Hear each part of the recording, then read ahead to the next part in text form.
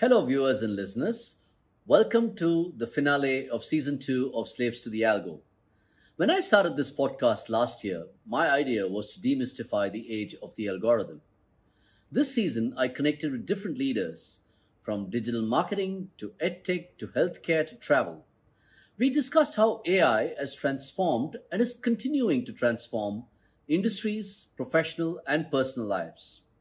In this finale, I bring to you the top moments from this season's episodes in two parts. Let's begin. Let me start with the first episode of season 2, where I chatted with Eric Siu, founder of Single Grain, digital marketing guru, influencer, and podcaster. While there were many great moments in that episode, the moment that stuck with me was when he described the core values and culture as the algorithm that runs your company. Okay, if we're going to build it, we have to build intentionally. All the things people used to tell me that I used to think was baloney, you talk core values, culture, that type of stuff. That actually, if you think about it, that is an algorithm that runs your company. If this happens, then this. If this happens, then this, right? If they don't behave, if they don't follow our core values, then we fire them. Yeah, I'll be the first to say I'm not an algo expert, but I mean, at the end of the day, I was just mentioning if this, then that, right? Life is really just a lot of if this, then that statements. And I think the culture is really, you can call it the plumbing of your company. I like to think of it as the programming of the company, because of programming, you're constantly adding new lines of code to it. You're constantly making adjustments. You're deleting code. What do you want to think about, CRISPR, like gene editing and all that, you're removing things. You're just doing that the whole time. When you add people, you add new code to it, your culture changes a little bit. And so you're constantly adjusting it over time. Here's another great moment when Eric talked about the compounding power of algorithms, how machines continue to learn relentlessly and keep improving over time. So I'm just saying, typically with business or any type of audience, it takes 2 to 3 years to get something going. And it's just a compounding effect after that. So I think, what I learned from that is, if we go back to algorithms for a second, algorithms don't get impatient. Algorithms, they just keep going. They keep compounding over time, right? So that's what it is. A machine, sorry, not algorithms, but machines just keep on going and going. They don't have emotion tied to it. So you try to take that investing mindset to business and also to just building audiences. And it's a recipe for success, I think. In the second episode, I was joined by Valerie Wagoner, the Chief Growth Officer of GoPay and co-founder of ZipDial, which she exited to Twitter. She is a leading name in technology, and Valerie and I covered a lot of ground on how AI is transforming credit and lending, e-commerce, and retail and payments. But the key takeaway for me was when she said it has to be AI plus the product experience, and how design decisions on user interface should amplify the AI and optimize for what the algorithm can learn about you. Here's what she had to say on this. What I said about Credit Karma, AI is not the solution. It has to be AI plus the product experience. It doesn't matter how amazing your engine is, of your car, if you don't have like plush seats and a beautiful design and good handling with the steering wheel, so it's, it has to be a combination of the two. I think what's changed over time is that previously it was always lead with the product experience, and then AI is kind of an amplifier of that experience, making it more personalized, making it more relevant, making it more powerful, but always the kind of an add-on. Now what we're seeing is the AI, because the technology is so much more available, and you don't have to have a team of hundreds of engineers or data scientists building from scratch, but there's so much more that's available to be consumed and built on top of that. There's earlier adoption. In episode 3, I caught up with futurist, entrepreneur, educator, and co-founder of Esme Learning Solutions, David Schreier. Currently a professor of AI and innovation at the Imperial College Business School, David had many fascinating insights from decades of experience with technology and algorithms. One of my favorite moments, when he pointed out that in today's world, data is life, and how he recently worked with 200 different billionaire families to explore the concept of sustainable investing using data.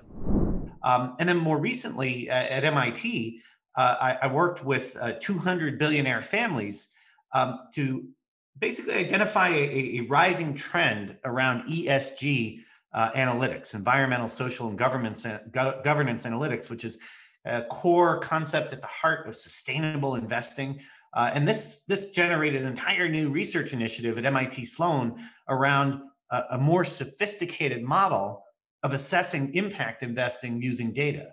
And now with my EdTech startup, Esme Learning, we're using learner data about how teams collaborate to solve problems and playing back those AI-derived analytics and positive feedback loops to the learners to help people transform their careers.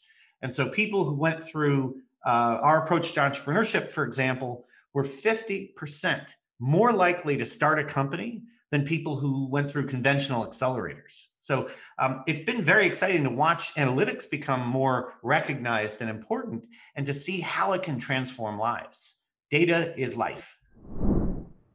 In another fascinating moment, David talked about how AI can be used to increase course completion rates in online learning. We all know that there's been a surge in EdTech, but that course completion rates continue to be very low across the industry. David and his team have used AI and data to bring course completion rates at Esme Learning to 97%, the highest in the industry. Let's see what he has to say on that. A lot of the conventional online learning has, as you say, a lot of people dropping out, right? So Coursera just filed their IPO. edX is another big one, right? These platforms have about a 3.1% completion rate, which means 97% of the people drop out. Masterclass, everyone's all excited about Masterclass. Masterclass has a 26% completion rate. Wow. Right? So 3 out of 4 people who start a Masterclass never finish it. Because Masterclass figured out how to charge for the TED Talk. So I applaud their business model. Somehow they figured out how to charge. That's a lovely way of putting it. Oh my God. I just, but nonetheless, hey, kudos to them. But it doesn't really solve this problem of learning. We have a 97% completion rate, right? We have the highest completion rate in the industry. Almost everyone who tries will finish an Esme class. So that is a notable difference. And we hope that people start demanding performance. If you're going to pay money for an online class, you should be getting a premium experience. In the 4th episode, I spoke with Gillian Doherty. Gillian is a computer scientist, a business leader, and founder of the Data Lab, Scotland's Centre for Innovation and AI. And Gillian had many great insights on how AI is being used to transform an entire country. But I have to say, my top moment from this conversation was when she referred to AI in the context of whiskeys and how one project involved building an algorithm that analyzed the bottle type and the impact on tint and how that influenced consumer purchase decisions. Can you believe that? How is your AI improving the quality of the scotch that we are consuming? Oh my goodness. Now, I think I might be giving away some trade secrets here, Suresh, so I'll need to be really careful. But actually, there was a project about whiskey tint. Whiskey tint is a really important aspect of selling whiskies, the tint and the colour of it.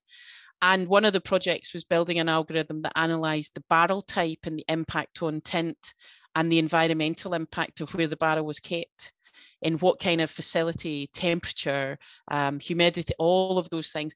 What are the ingredients, the kind of environmental ingredients, the barrel, the physical ingredients that has the biggest impact on whiskey tint? But I can't say any more, otherwise I might have our whiskey industry chasing me for giving away some trade secrets. Gillian has also worked on using data and AI in many healthcare projects. She shared how a certain algorithm was up to 97% accurate in predicting which patients are likely to be blocked in hospital at the point of discharge because they will need further assistance. And she tells us why that matters.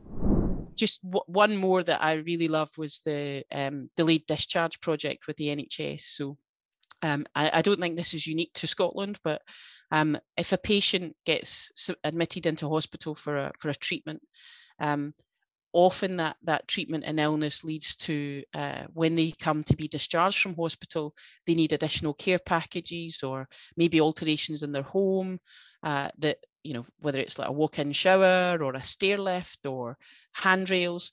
And often a patient gets stuck in hospital while those things happen because it's not should we say, processed until near the time where they're allowed to be clinically discharged. And we worked on a project, could we predict which patients that was likely to happen to at point of entry into hospital rather than at clinical discharge team? And the algorithm that was built, joining different data sets together, was 97% accurate in predicting which patients were likely to become blocked in hospital at their discharge time. And that allows you to start to look at intervening to build those support mechanisms. So those were some of my favorite moments from season 2 of Slaves to the Algo. Don't forget to tune in next week for more such moments. We'll be featuring Sandeep Reddy of MediAI, Mika De Schipper of Amadeus, Greg Palmer from the Finovate Group, and Peng Gong from Mongsel Ventures. And of course, we hope you continue to stay safe in the age of COVID. This is Suresh Shankar, founder and CEO of Crayon Data and host of Slaves to the Algo. Slaves to the Algo is available on YouTube, Spotify, Apple Podcasts, and Google Podcasts. Don't forget to rate, share, subscribe, and share widely with your network. See you next week.